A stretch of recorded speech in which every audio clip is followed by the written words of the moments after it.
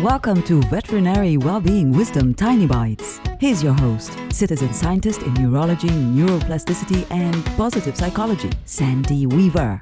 The world has been weird for a while, hasn't it? And when uncertainty happens, people tend to get weird too. Research at the University of California, Riverside found that the stress of uncertainty is worse at the beginning of an uncertain time, eases up as time goes on, and then worsens as a conclusion nears. Are we near a conclusion? Who knows? Humans would rather have bad news than have uncertainty, though, and many people are feeling much more anxious than normal. When you can be the calm center in a storm of uncertainty, your family, friends, and coworkers will feel calmer too. For tools to create even more success in your life, visit centerforworkplacehappiness.com. Want more tiny bites of veterinary well-being wisdom? Subscribe to the podcast and share it with your friends. And there's lots more at centerforworkplacehappiness.com.